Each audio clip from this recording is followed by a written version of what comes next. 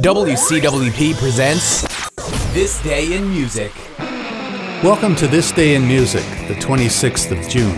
If your birthday is today, then you could be at a party with Colonel Tom Parker, Elvis Presley's manager.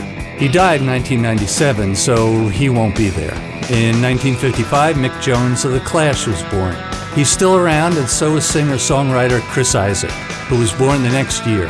Patti Smith, singer-songwriter of the New York City punk rock scene, was born in 1957. Party on. You'll need some music, so consider She Loves You, composed in 1963 by John and Paul on this date.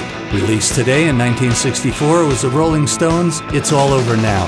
And hitting the charts in 1965 at number 1 was Mr. Tambourine Man by the Byrds. In 1966, Frank Sinatra had a number 1 hit with Strangers in the Night. Enjoy the party, and that's it for This Day in Music.